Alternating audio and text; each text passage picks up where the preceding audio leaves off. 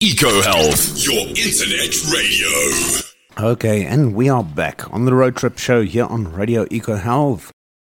It's madness. It's madness and panic.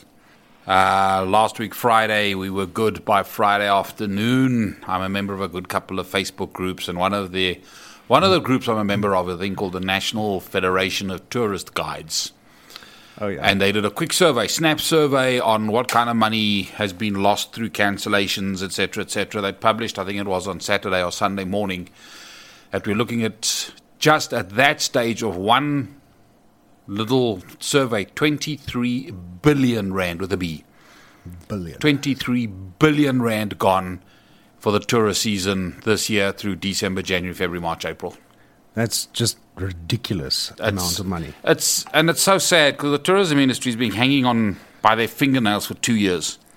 And the guys that had managed to survive by hook or by crook had managed to survive were sort of hanging on. And they had bookings. I had bookings. I had magic bookings. I had one massive tour coach group, 2 coaches together, 85 people, 86 people or something. Yeah.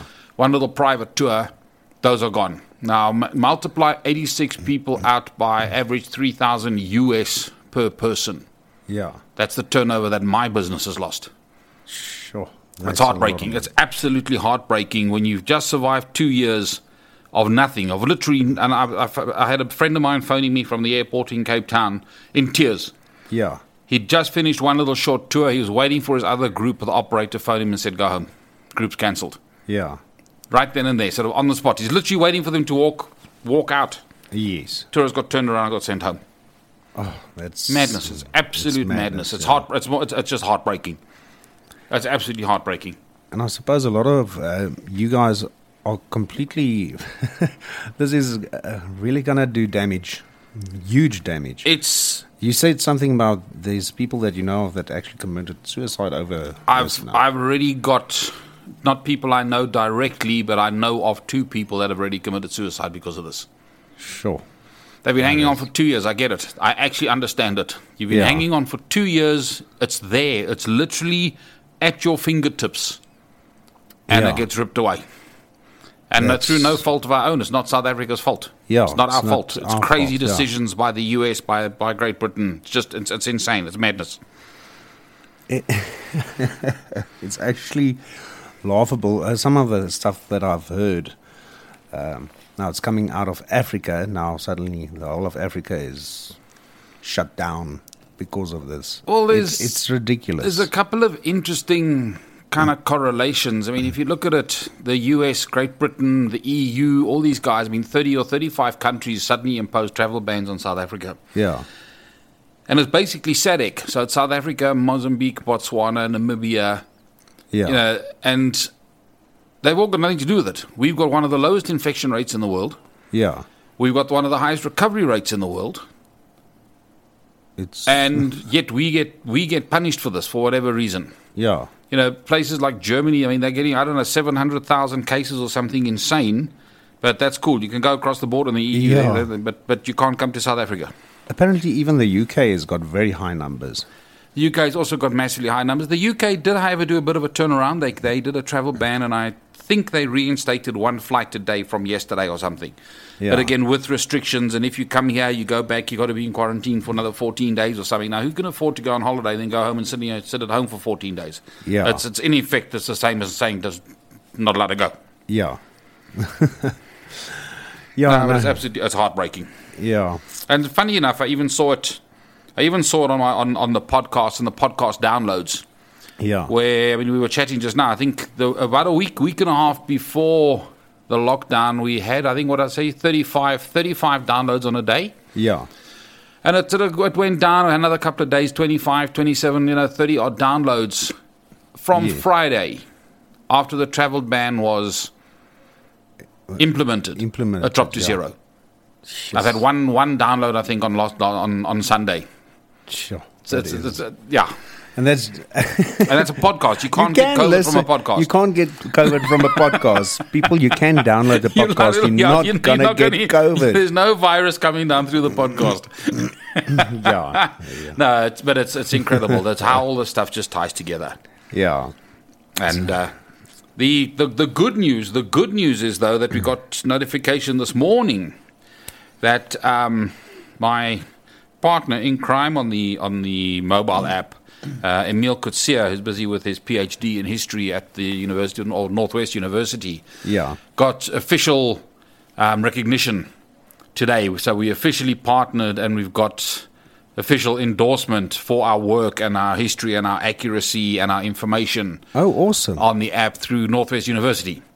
So we put those links up on all our social media sites as well. So that's a massive tick, awesome, guys. So what that's telling you is basically the information that we're giving you on history and on the sites and where and what and how and who is accurate. It's good info. Yeah. There's lots of nonsense websites out there.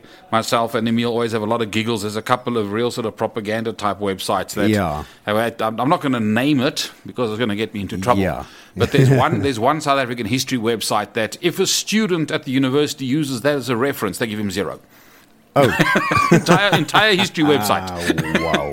Okay. They're not allowed to use that website as a reference or as a source of info. Yeah. So there's a lot of rubbish out there, guys. So understand that when you're reading history sites and stuff, there is an awful lot of nonsense being put out there as history, but as under the guise of propaganda and political nonsense and all the rest of it. Yeah. So we've got our tick. We're a university-endorsed app, university-endorsed info on our app, and it's been recognized as our app now being part of sort of the cultural history and the cultural heritage of South Africa and preserving the cultural heritage and the historical value of all these different spots. Well, that's awesome. Congratulations on that. That's really cool. That's a big tick for us. So if you were hesitant to downloading the app now that you're not allowed to travel, please download the app. You can do a virtual travel and you know that you're getting good info from us. Yes. You can do that. Where are we going today? Well, we've done our Kruger Park thing. There's still herds to talk about in the Kruger Park, but we can go into Kruger Park again or some of the other national parks maybe at some stage before we tackle Kruger again. But I thought what we do today is we'd start on the areas that are known as the Panorama Route. The Panorama Route is a staple on any itinerary in South Africa, but most people regard the Panorama Route as just the little areas that are from Graskop, and you go through Sabi, a couple of waterfalls, Blight River Canyon, etc. And we'll get into each of those little spots as the show goes on. But I want to start actually south of the Kruger Park. And Swaziland, now called Eswatini, they did a name change a little while ago, will feature at some stage as well. But there's a corridor of land between Eswatini and the Kruger Park, which when you come out of Eswatini, there's two main roads that come out of there. And the one is through the Mananga border gate, which is the closest one to Mozambique. And it's actually an interesting one because a lot of people use Mananga and a quick route through Swaziland as an alternative route through, instead of going through Komatipoort. Yeah. Because Komatipoort is always a shambles. There's kilometers of trucks and a gazillion people trying to, in inverted commas, help you and scam you and help you through the border. It's a nightmare. Komatipoort normally is a nightmare. So what a lot of people do is they head down towards Mozambique and they go through Mananga. They do like 100 k's through Swaziland, hit a border post between Swaziland and Mozambique and get into Mozambique that way. It's a bit of a detour, but what you're using on distance, you more than enough save in the time that Komatipoort would take you. But there's one interesting spot right down on the border there, near the Mananga border gate, at a place called Mbuzini, which is the Samora Machel Monument Museum. Samora Machel was the Prime Minister of, or the state president, rather, of Mozambique. And he died there in a plane crash. Oh, okay. Many, many, many years ago. We're talking about 1986, 19th of October, 1986. Okay. And he died on South African soil. So, of course, at that stage, height of apartheid, and it was a huge thing. And he was in an old Russian aeroplane. The Russians had given a so-called presidential aeroplane. It was an ancient thing. It was an old Tupolev Tu-134 with a couple of his ministers. And a whole lot of speculation came out. And I remember the speculation. I mean, it's the height of apartheid, 1986. And the crash happened. And immediately from Mozambique and from the Russians came the allegations that we'd lured the aeroplane into the mountains using a false landing beacon. Oh, my Because soul. you're very close to Maputo. Remember, you're like 60, 70 kilometers out of Maputo. Yeah. So you're on the approach paths and things. So, for Maputo International. So immediately there were all sorts of allegations that we put up a fake beacon on the mountains and forced the plane to crash into the mountain and given the pilot false information. All sorts of nonsense came out. And, of course, all the counterclaims from South Africa. No, it's an ancient aeroplane and the thing had an old radio that wasn't working and the pilots were full of vodka and, So, and I don't think the actual stories ever really come out as to what actually caused that crash. It was just maybe one of those things that's sort of better to be forgotten. But I thought the Russians actually work better with vodka in their hut. Yeah, no, let's not get on the wrong side of all the Russians. Yeah, but there's a little museum and a spot at the crash site. So if you're going down that road, it's worth a little detour to actually go and have a look at that little spot. The rest of that area, I mean, there's two. Sorry, man. There's two main roads that come out of Swaziland. You've got. Like I said, you've got that road that comes up through the Mananga border post. And the other one you got is through Jeppes Reef. Now, that entire area, lots and lots of places have got the name Reef because it was gold mining areas.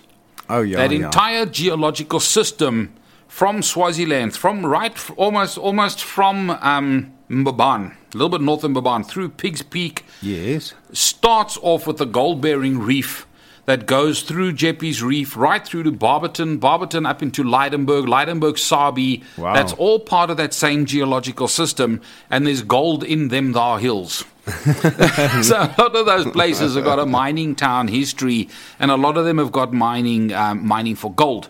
Yeah. All those roads, however, I mean, especially the one from Jeppes Reef. The Jeppes Reef is the main road that you carry on, and you eventually hit the N4 at the little town called Malalan. Malalan, one of the gates to Kruger that we've covered slightly on the other ones. And it is one of the most fertile areas in South Africa. Subtropical fruit. You've got mangoes, lychees, papayas. You've got all sorts of plantations, sugarcane down there as well. It's sort of the end of the KZN sugarcane. When you go north of Durban, it's sugarcane. Swaziland is miles and miles and miles of sugarcane. And then you get the last bits and pieces of sugarcane. Just as an interesting little aside, in Eswatini, in Swaziland, there's actually a sugarcane museum. Oh, they've actually got a little place called Tabankulu. They've actually got a little sugarcane museum, which is kind of cool. So the sugarcane industry again is a very, very interesting way of farming as well. Yeah, I can imagine. So those are the two main roads out of the northern side. As you hit the western border of Swaziland, you've got one little border post called the Bulembu border post, which is off the road from a place called Pigs Peak. And it's actually quite interesting. Pigs Peak was also a mining town named after a guy by the name of William Pig. Okay. And by pure fluke, and it's one of these stupid little pieces of history that he actually married a lady who's had the surname of Hogg. So oh my soul! Okay, okay, that's interesting. It's of no significance. It's just one of those little fun things. Hogg and Pig. Hogg and Pig got together, and I'm not sure how many piglets they had, but the three little pigs. Maybe there were three little pigs. That's where the story comes from. But from Pigs Peak, and I remember the one time I had an American client who desperately was in Joburg. He desperately wanted to go and visit Swaziland at that stage. He got hold of me. I put a price. He said, fantastic, pick you up in the morning, let's go. And we literally had I think it was a 2-nighter. So out of Johannesburg into Swaziland, spend a day in Swaziland. The next day we were heading out, and I said, right, let's go out the northern side. And I suddenly got the idea, well, let's head out through the Bulembu border post. Now, Pigs Peak to Bulembu is a terrible, terrible dirt road. It's logging trucks and really windy through the mountains. You're in seriously mountainous terrain there. Yeah. So when it's muddy, it's slippery. And the poor guy, I'm sure he thought I was trying to hijack him or sell him into slavery or something, because he had big wide open eyes next to me as we were driving down this road.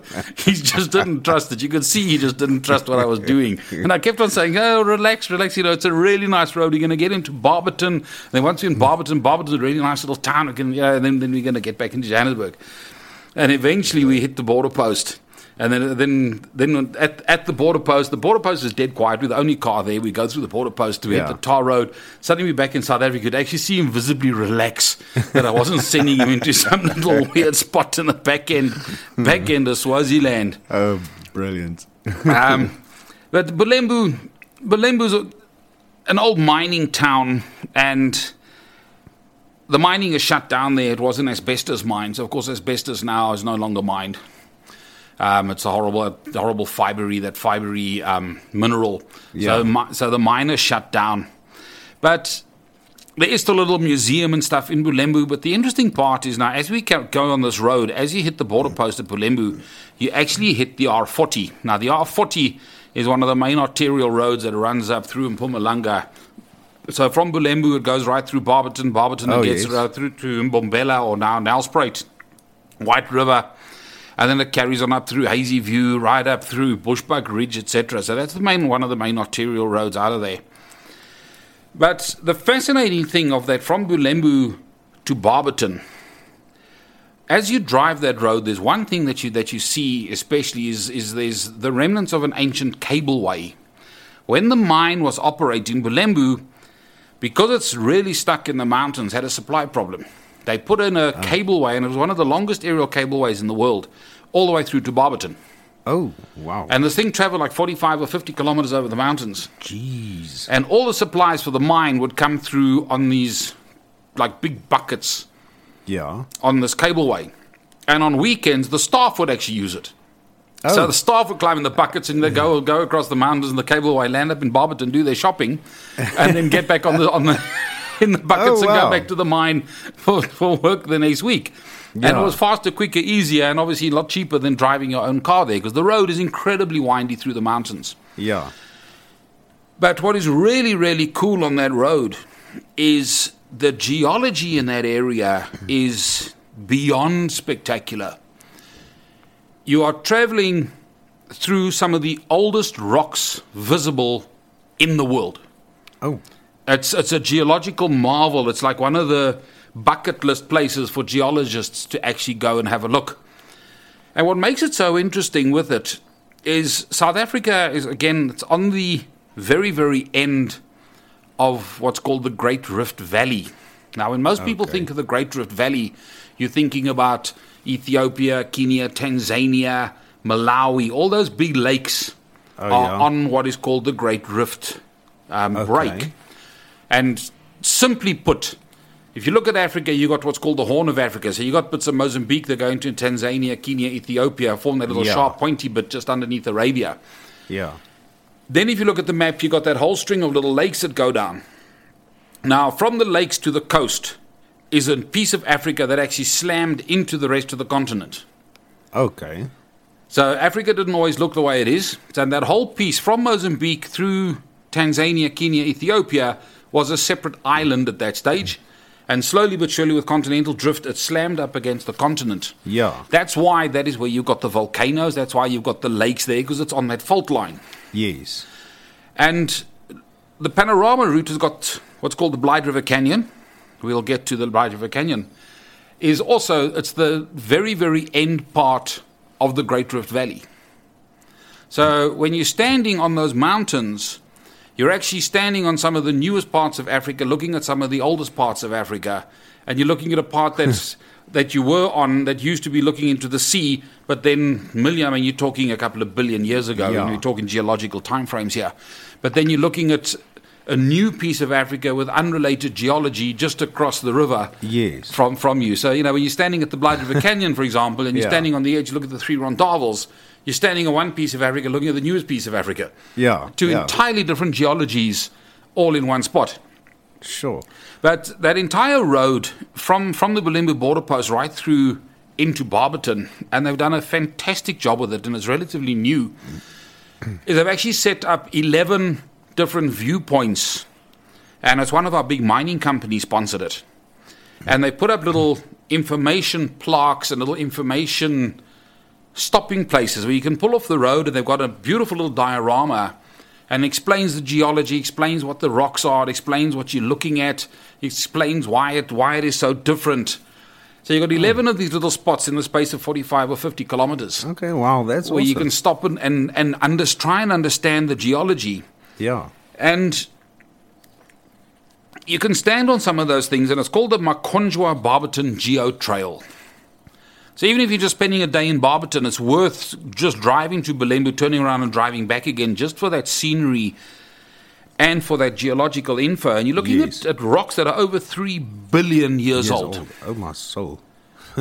And it's one of the only places on Earth where you can actually see that type of rock formation.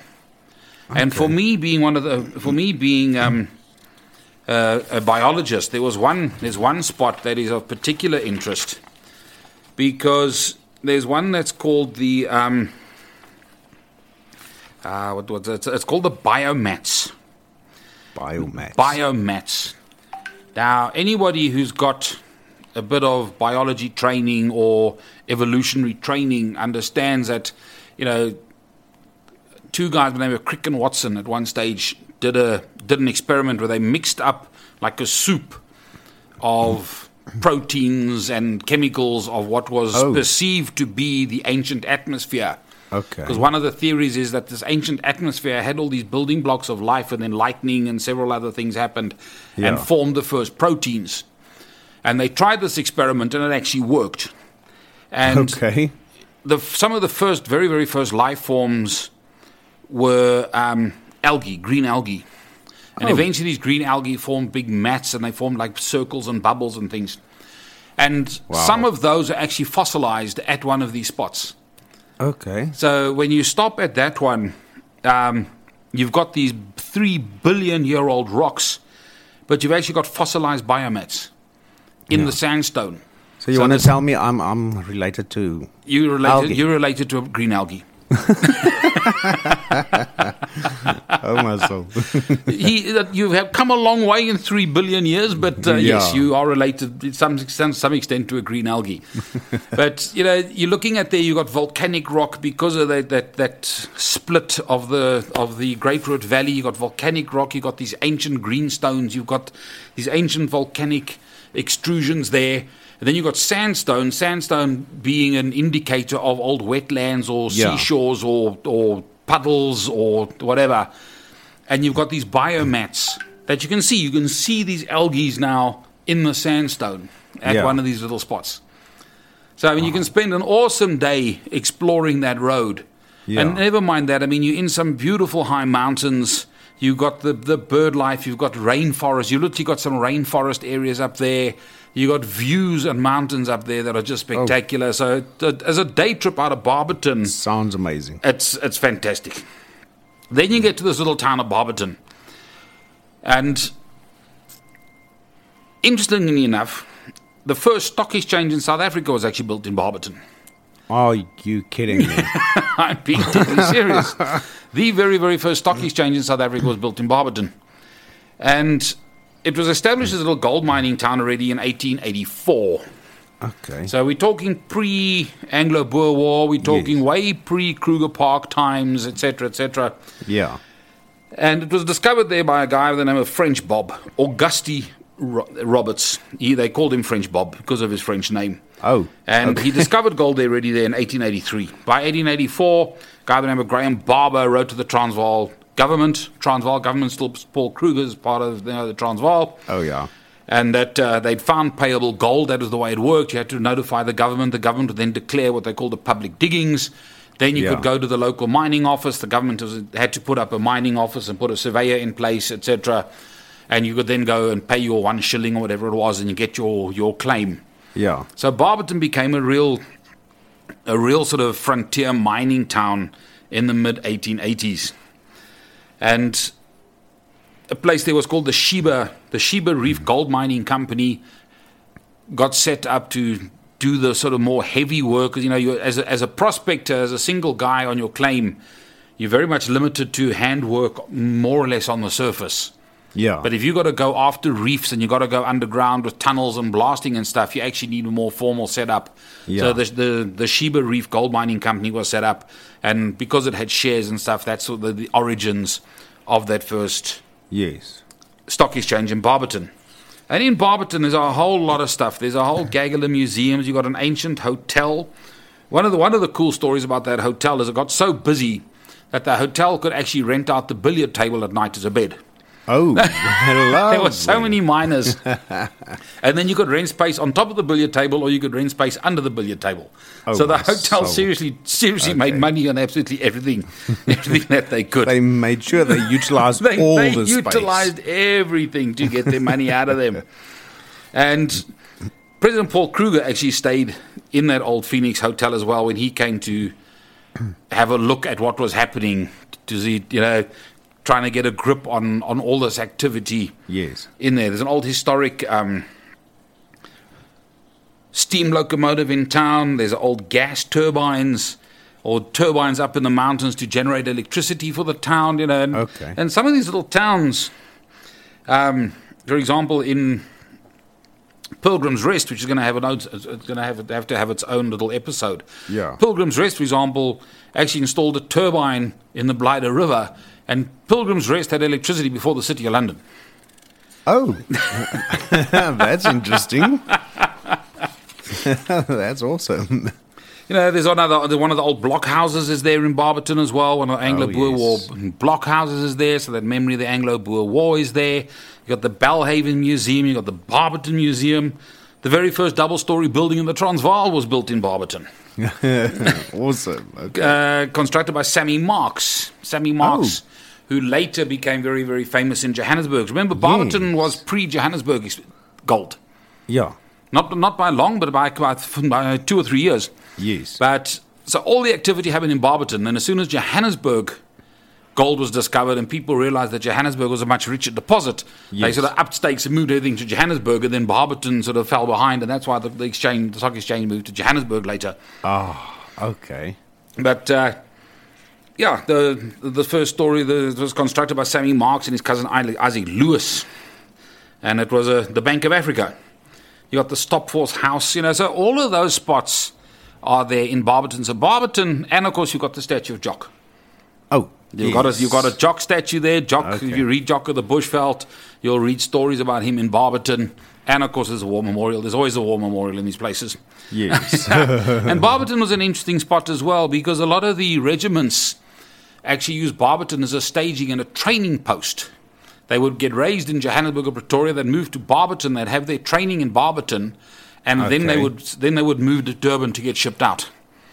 Oh, so there's a couple of memorials to the regiments that served in Barberton, and I know that a couple of the regiments in Johannesburg still go down to Barberton on a yearly basis to exercise the freedom of the city. Okay. That's an excuse for a parade and a big party, but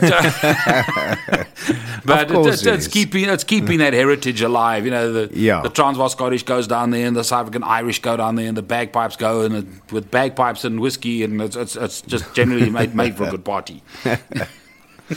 Yeah, awesome. Let's do it.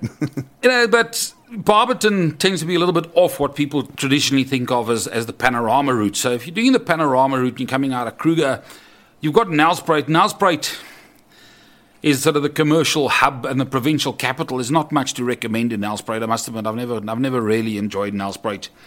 It does, however, have a very, very cool botanical garden, the Lowveld National Botanical Garden. Yes. Beautiful waterfalls, very, very nicely laid out botanical gardens. And you've got a pretty cool, just up the road in White River, you've got the White River History and Motor Museum. Oh. A strange place to have a little motor museum. But it's got a Ford Model T, it's got a Willie Overland, it's got a very rare Jaguar SS100. Oh, wow. So, in the middle of Nelspruit. Yeah. A little bit off the track, you've also got a little bit further down to the east, you've got Kaapsehoop. It was also a little mining town, again, pre-1882 little mining town in Kaapsehoop. They've got one of the old mining commissioners' houses, is sort of a little bit mini museum in Kaapsehoop as well. Kaapsehoop now is more and more known for its bird watching, and up in those Montani forests, I've got a couple of the rarer bird species up that side. So they're building up a nice little industry in that area of bird watching. Yeah. Well, I say we're about halfway. You want to stop there for a moment and we'll go listen to some music? Well, maybe one last little spot, just north of Kaapstad, when you're coming in towards Nelspruit and you're on the N4, just a little way off, you've got the Sudwala Caves. Oh, yes. Now, the Sudwala Caves, also myth and legend and all sorts of stuff, and you'll see if you take the tour into the cave, there's been areas and bits and pieces dug up. Rumour had it that part of the Kruger Millions was buried in the Sudwala Caves or stashed in there. What's kind of cool there, though, is that you've got the little dinosaur park. Oh. And they've got like little replicas of dinosaurs. You know, they made replicas. That's pretty cool to walk through there. And it's actually quite realistic because a lot of the plants there are the cycads and fern trees and palm trees and stuff. You know, so when you walk there, it actually looks kind of real when you see this dinosaur with its head sticking out of the back end of a cycad. But so we said, okay, we've hit White River, Kaapstad, Sudwala. Yeah, no, after that, we're cool. We had a good break point here in the panorama route. Okay, let's go listen to some nice country rock. I think that's a good one. Well, we burn through the one-eyed towns like a scalding dog. When we let out a Fayetteville, they were calling the hogs. Okay, and we are back on the Road Trip Show here on Radio Eco Health. Dietrich, where did we leave off? Where were we? Let me get back on my map here. Yeah, we quickly had we just done Sudwala Caves. That's right. We just driven through to the Sudwala Caves. Now, the area north of that sort of line is characterized by the Blythe River Canyon. You've got a whole gaggle of little waterfalls as well, beautiful waterfalls. But what is so interesting with the waterfalls is that they are almost on an exact straight line along one geological feature again. So there's one little line of escarpment and all these waterfalls seem to be on them. But I think we need to start a little bit further over towards the west, where we now hit two towns which are of quite historical interest. You've got one called Oorigstad, which used to be called Andries Oorigstad. And then just to the south of it, you've got Leidenburg. Now, Oorigstad was one of the first voortrekker towns to be established in what is now Mpumalanga. It was set up by 1845. Okay. Yeah, that's quite early.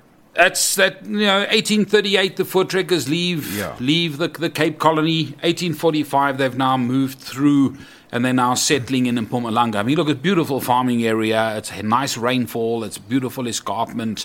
So you can understand why they wanted to settle in those areas. Plenty of water, lots of perennial rivers.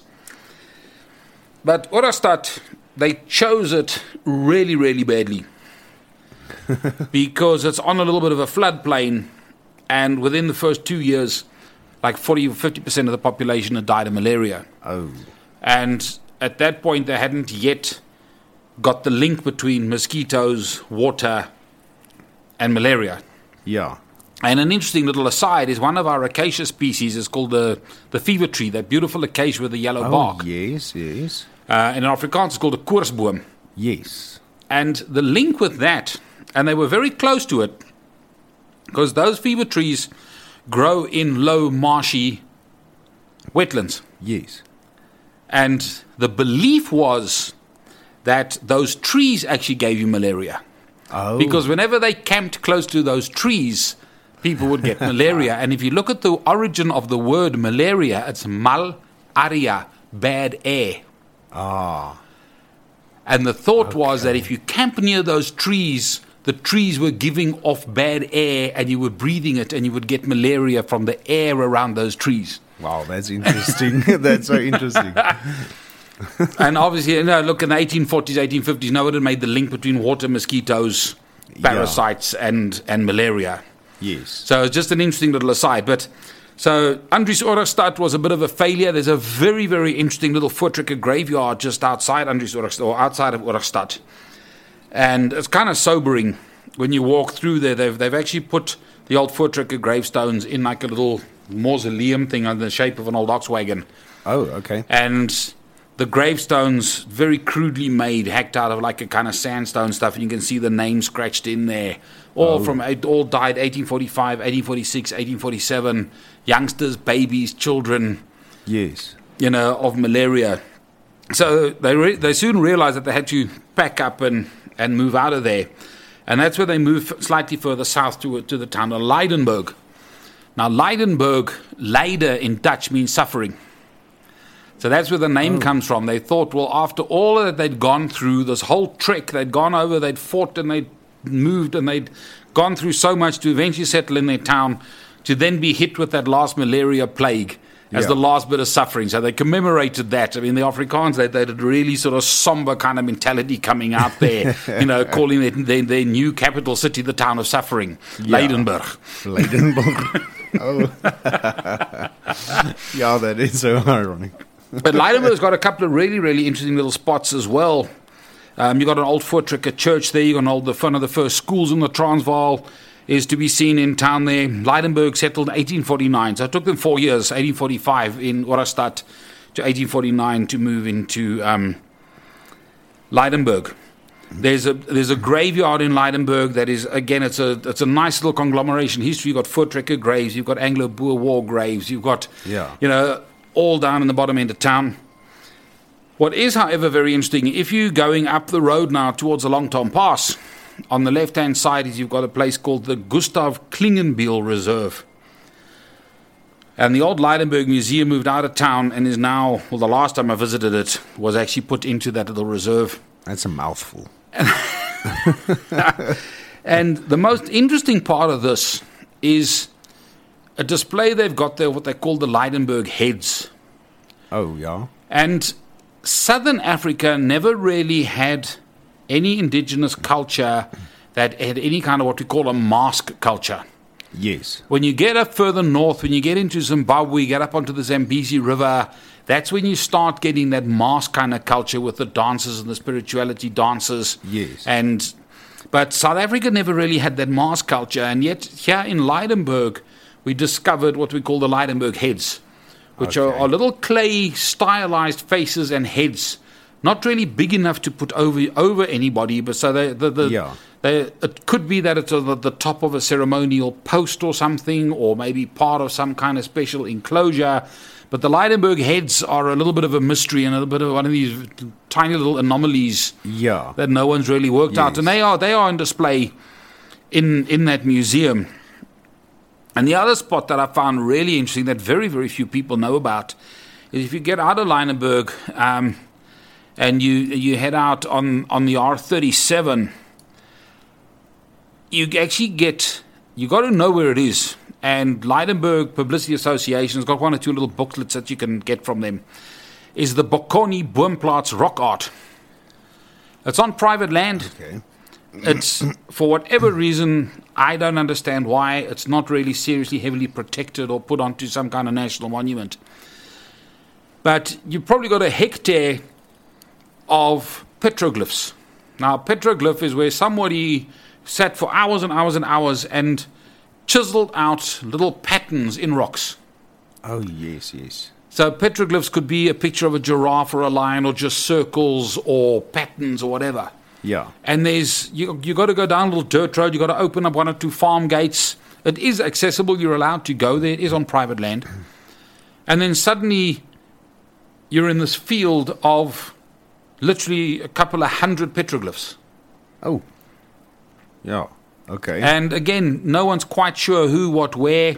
The Bokoni, a pre-colonial agro-pastoral society of some description. And they presumably somewhere around the 1500s to the 1800s were around that area. So probably pre-Voortrekker.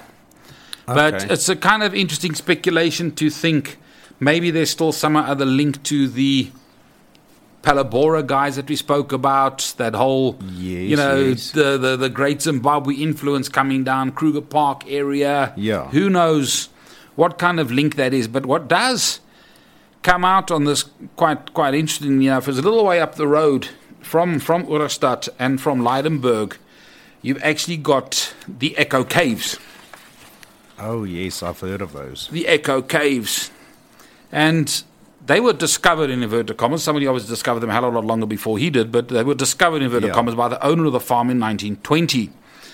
And he stumbled across these caves when he was looking for some cattle that got lost, and he found the cattle lurking in this nice little shady cave thing. And they are actually some of the oldest cave systems in the world. And it's called the Echo Caves because the speculation is that one of the stalactites was used as a kind of drum, as a warning system. Okay. So you'd have a lookout standing at and should there be some danger or something happen, you take a rock and bang on the stalactite and it sort of reverberates down into the cave and everybody would disappear down the passages and disappear. But one of the legends of that area is that traders dressed in white robes actually came and traded with that community for gold. Okay. And it's just interesting to tie that up. Trader in white robe, I would immediately go Arab. Ku Klux Klan. Well, yeah. But, I immediately go Arab. Yeah. I then go, you've got the Arab slave trade down the East Coast. You've got the Bapala Borwa at the Masserini Museum we spoke about in Kruger with the little glass beads and that kind of trading. Oh, yes, I remember that, yeah. And now, just a little way down the road now, you've got this legend, not proven, it's absolute local legend of people dressed in white robes trading there for gold. Yes. So there must be a link. There's got to be some link tying this whole thing together. I mean, that stuff just fascinates me. Yeah. But that's now if you're heading out north out of Lydenburg. But if you take the Long Tom Pass in Lydenburg, again, one of the most scenic, spectacular roads. It's the road from Lydenburg directly into Sabi. At the top of the pass, you actually got the replica of the Long Tom Cannon. Oh, yes, yes. And now the Long Tom Cannon, Paul Kruger, at the time of the discovery of gold and the whole political upheaval with the English and the Uitlanders and the Jameson raid and the whole lot, saw that war was coming. So he purchased cannons from France. And he bought a couple of these creosote, what they called Long Tom or siege fortress guns. Yes. And the Transvaal artillery had 4 of these guns. So that's where the pass got its name. That's where the pass got its name from. And the name Long Tom was given to these guns by the British because of the length of their barrels. Yeah. So for its time, it was the most advanced artillery piece. Yeah. That you could buy. And the Long Toms were used in Ladysmith. They were used on the top of the Long Tom Pass.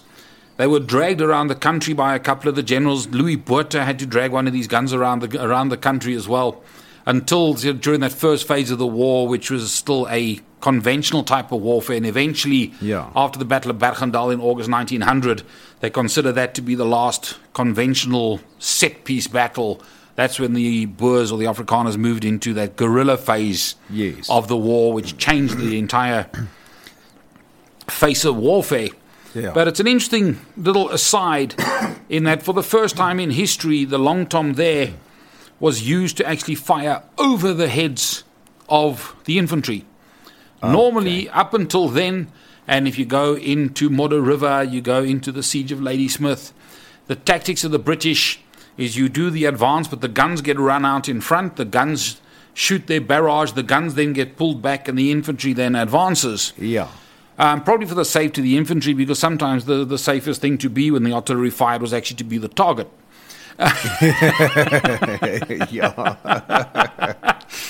But, and again, because they didn't have the range.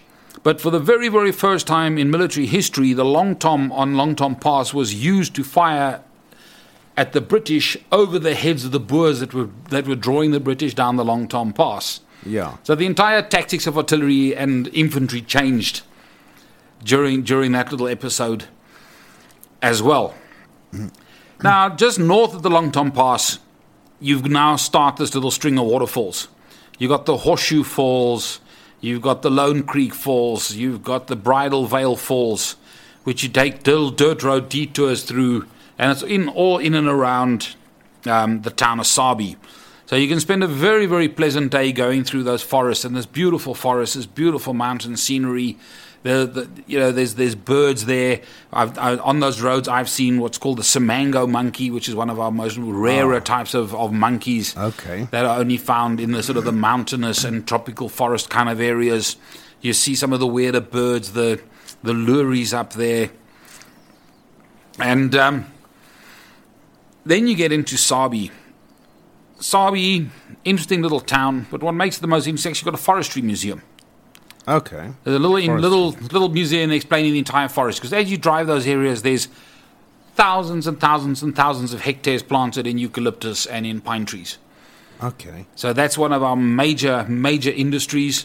Eucalyptus, initially used to make mine props for the mines in Johannesburg. Yes. Eucalyptus is still used in construction. All our thatch roof bungalows and lodges and stuff, all of that is eucalyptus wood. The pine trees mostly used for wood chippings for export out of Richards Bay to the Far East. Furniture, the tongue and groove ceilings, that kind of stuff. Then you get to the Macmac Falls. The Macmac Falls, interesting little name there, in that President Thomas Burgers came through. Burgers was pre-Kruger. Yes. Now, he apparently came through to see what this whole hoo-ha was with all this mining. Because understand now, you've got Lydenburg, you've got Barberton, you've got Jeppes Reef, you've got all these little places with mining and gold, and there's mine fever happening. And he came on an inspection tour, and at some stage he gets to this little spot, and he asks to see the manifest of who's all got claims. Yes. And so many Scottish names on there, MacDougals and McDonalds and McIntoshes and Mac this and Mac that. He christened the place Macmac. Macmac. Okay, that's interesting. And it used to be a single stream waterfall, but the miners there actually dynamited the river, trying to change the flow and get at some of the reef. And now you got two, you got a double lip and double waterfall on Macmac. Coming out of Macmac, your next main town is Graskop. Graskop, originally a little staging post for the ox wagons. You got a beautiful pass down Covains Pass down now towards Hazyview White River area, which was the main wagon route. Yes. At the time, to get up through, you would come up Graskop and then bend around to get to Lydenburg with the ox wagons. The Long Tom Pass, I don't think it was a rougher pass to get through. On the Long Tom Pass, there are still places where you can see the old ox wagon ruts as well, where the ox wagons with the steel bands on the outside are actually they've worn channels in the rocks. And you can stand there and you got to look at this and you go, man, this guy's got a 2, 3, 4, 5 ton ox wagon. He's got 14 or 16 oxen trundling up this hill. And that must have been hard work. Yeah, that must have been hard graft. Must have been crazy. But Graskop is a stunning little town right now. There's a whole gaggle of little restaurants there. You got to stop for the pancakes in Graskop. That's an obligatory lunch stop. You got to stop for the pancakes in Graskop. Other than that, Graskop doesn't have much. However, there's one view site there where they've now got what they call the Gorge Lift, because Graskop is now right on the edge of the escarpment. Yes. So you get north out of Graskop, you actually hit the panorama route.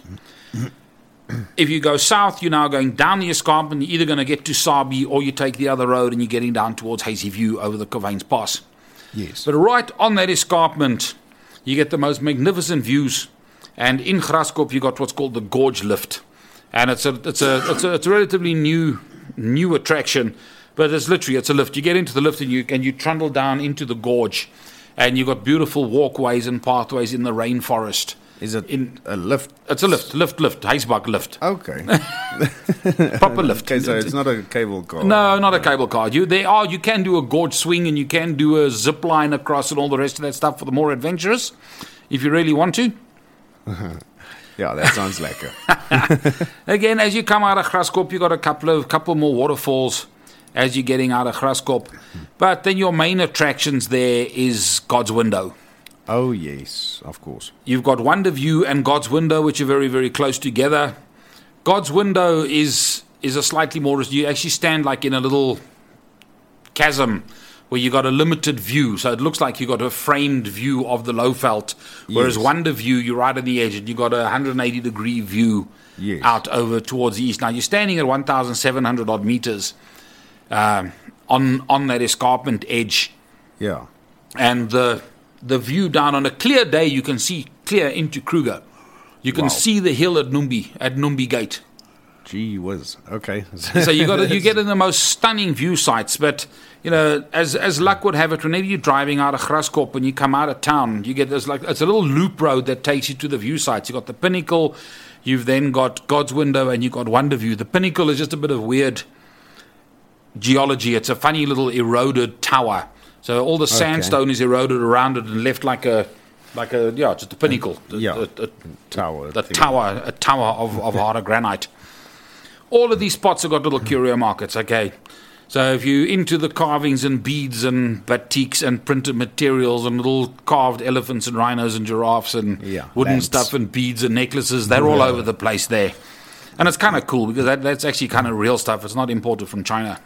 Yes. So those views are absolutely spectacular, but it's always a bit of a touch and go. I think in all the years I've been doing it, I've missed it probably 3 times, where because it's the highest point, it's always where the clouds settle. The first cloud to form in the entire Mpumalanga sits on top of God's Window. Yes. It just will. Yeah, I've been there a time when that happened. It just will be there. Yeah. Now, on the other road that comes out of Leidenburg, however, there's one spot that very, very few people know about, and it's General Skalk Burger's grave. Oh, yes. Now, 90% of people, when you talk about General Skalk Burger, they go, who was General Skalk Burger? Not exactly a well-known name in South Africans' history. Yeah. But he was actually the last acting president of the South African Republic. Oh, okay. So he was Paul Kruger's 2IC, and he was vice president of the Transvaal. Okay. And when Kruger eventually had to flee the Republic, and he got his trip down to then Lorenzo Mars to be picked up by the Dutch ship, the Gelderland, that was sent by Queen Wilhelmina. Yes. He had to leave somebody in charge. Yes. So Skalk Burger was actually the last president of the South African Republic. Now, he's buried there in the Goedgedags farm cemetery in a place called Krugersbos. Okay. And he was actually there at the signing of the peace treaty of Vereniging and is at the signing in Melrose House in Pretoria. Okay. And just an interesting one that nobody actually remembers him. Yeah. Very important role. Yes.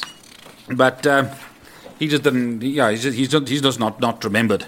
Yeah, he was more in the background. Yeah, there's one or two other interesting little spots because now as you leave God's Window and you're carrying on up the road now for what's still the sort of the remnants of the panorama route, and you then hit a little monument memorial called the Trichard Potgieter Monument.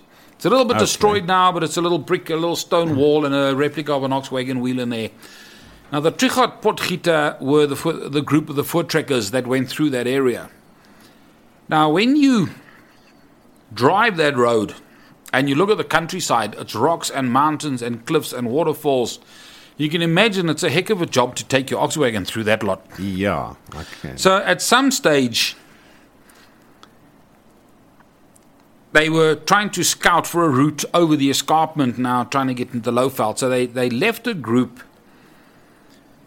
of Voortrekkers camped there, and they sent out a little group of riders now to do a recce and find a route. Yes. Now, they stayed away so long that the guys sitting at the campsite thought, well, by now they are dead or they are gone or lost. lost or killed or something. And that's why they called that little stream where they camped the Trier Rivier. Trier Rivier, this river of sadness. Yeah. So at some point, they then decide to up stakes. And they pack up and they move and they carry on. But these guys come back. Okay. And they have a reunion now at the Blyde River. At the Happy River. The Happy River. The Happy River. So you got the sad river and the Happy River. Yeah, there we go. So that's where that's where the Blythe River Canyon names come from. Okay. The Happy River Canyon. Yeah. And where these two rivers meet, you get the Bergslag potholes. Yeah. And it's an interesting one again because that area, as we've said, is sort of the meeting place of this old piece of Africa that crashed against the new piece of Africa. Yes. You've got granite, you've got sandstone, you've got all sorts of bent rock formations. And these two rivers happen to come together in an area of sandstone. But because of the geology, the rivers carry down rocks made of much harder stuff, of granite. Yeah. And with the swirling of the water, these harder rocks actually drilled holes in the sandstone. Oh, okay. So as the river's tumbling and turning, the rock is turning, and because it's harder, it acts like a drill bit and creates all these beautiful holes and tunnels and stuff, which now caused the Bergslag potholes. Yeah. Bergslag, awesome. Because a prospector thought he was going to be lucky and he thought he was going to be able to find gold there. Apparently, he didn't find much, and it's now just a bit of a national park. Yeah. It's a provincial park. But again, it's interesting that you got a bit of the Voortrekker history that's even coming through in that area with Trichard and Potgieter, the two of the more well-known Voortrekker leaders. Yeah. And then, of course, your last sort of stop on that area is the viewpoints over the Blythe River Canyon. Now, the Blythe River Canyon is, at this stage, I think it's still the third biggest canyon in the world, after the Grand Canyon and the Fish River Canyon. Grand Canyon, obviously, in the US, and the Fish River Canyon in Namibia. But what makes it interesting, it's the largest green canyon in the world. Okay. The other ones are desert. Yes. So that's just rocks and sand and pretty colors, whereas this is forest. Yes. And it's a beautiful, absolutely beautiful canyon. There was a hiking trail through there that I did many, many years ago, and you actually got almost rainforest, tropical. If you can imagine Tarzan rainforest, is what you've got in the bottom of that canyon. So you've got a couple of beautiful spots to stop and look out over the canyon. The last one is called the Three Rondavels. For those international listeners, a rondavel is the South African name for a little round hut with a grass roof on it, what we call thatch roof on it. So when you stand at the Three Rondavels, there's actually there's mountain formations that looks like three of these little huts sitting right next to each other. Okay. And that's where it gets its name from. And you can go right up to the edge. It's just a spectacular view of the Blythe River in the canyon. The river has been dammed, so there's normally quite a bit of water down at the bottom there. But looking through the gap, you're then looking out over the Lowveld right up north. You're getting to the funny little granite outcroppings and koppies there towards Palabora. Yeah. And on the road back, if you're now traveling back from that area and you're coming through and you're going through what's called the JG Strydom Tunnel. And that's, again, one of my favorite roads. It's a beautiful road from Ohrastad. If you're heading up north through to Palabora, you go through the Strydom Tunnel. And as you're going through on the edge of the cliff, you'll see this little market just as you get to the tunnel. Little parking place. It's worth getting out of your car there and turn and look back up the pass, and you'll see this little waterfall. Yes. And it's called a Tufa waterfall. A what? Tufa, T-U-F-A, Tufa waterfall. And we know of 3 in South Africa. And what makes it unique is a waterfall normally erodes the ground underneath it. Yeah. Whereas a Tufa waterfall, the water is very, very rich in minerals. Okay. And because it's rich in minerals, there's a lot of plant and algae growth in the water. Yes. Now what happens is the algae extract the minerals out of the water and deposit the minerals underneath them. So the waterfall actually grows. Oh, wow. So it's a reverse waterfall. So it actually builds this rock underneath it. You can see it. It's like a very funny, bubbly kind of porous rock. It almost looks like a pumice kind of stone. Yeah. Okay, pumice stone is something else. It's volcanic. But the minerals are extracted from the water and deposited by the algae behind the waterfall. Yeah. So it actually grows out wow. and becomes bigger and bigger and bigger. And it's just a very interesting one. There's one there, and we know of one down in the bottom of the Blythe River Canyon. And I'm just trying to think. We actually listed the third one on on an app. I'm just going to have to search for it because we literally found it a couple of weeks ago to add to our app. And I will pick it up right now. It is out. There we go. It's out just north of Kimberley. There's another one. Between Kimberley and Freiburg. Okay. Is another Tufa waterfall. Yes. So it's not restricted to the highlands or the tropical areas. It's just a funny combo of very, very rich mineral water going over waterfalls with enough sunshine and that particular kind of algae growing in there. So guys, that's more or less your panorama route. We can hit the northern part of the panorama route next time, or we'll find some other interesting part of South Africa. But that panorama route, you can easily spend a couple of days driving around, exploring, lots of hikes, lots of walks, waterfalls, bird watching, all sorts of stuff, lots of history, museums and stuff. And for the geology boffins, right through that, you're at the bottom end of the Great Rift Valley. It's an absolute treasure trove of stuff to go look at there. Awesome. Yeah, and I see our time is up. And time's up already. And that was so lekker. I really enjoyed that one. Awesome. Thank you, Diederik. And I'll see you back next week. Yeah, only my pleasure. And maybe there's some better news next week where some sanity has prevailed and aeroplanes are coming back into South Africa so that everybody can come and enjoy what we got and not these ridiculous travel bans. Yeah. Please get some sanity. Alrighty, I'm going to play out with this number and hope you guys enjoyed that. And you can go check it out on our website when we put it up on ecohealthradio.co.za. One last little thing. Oh, and I told you about the University of the Northwest, didn't I? Yeah. We'll start off with that. Yeah, yes, sorry. Already. I'm excited about that. I couldn't remember. I wanted to, if I didn't tell you, I want to tell you again. Okay, cool.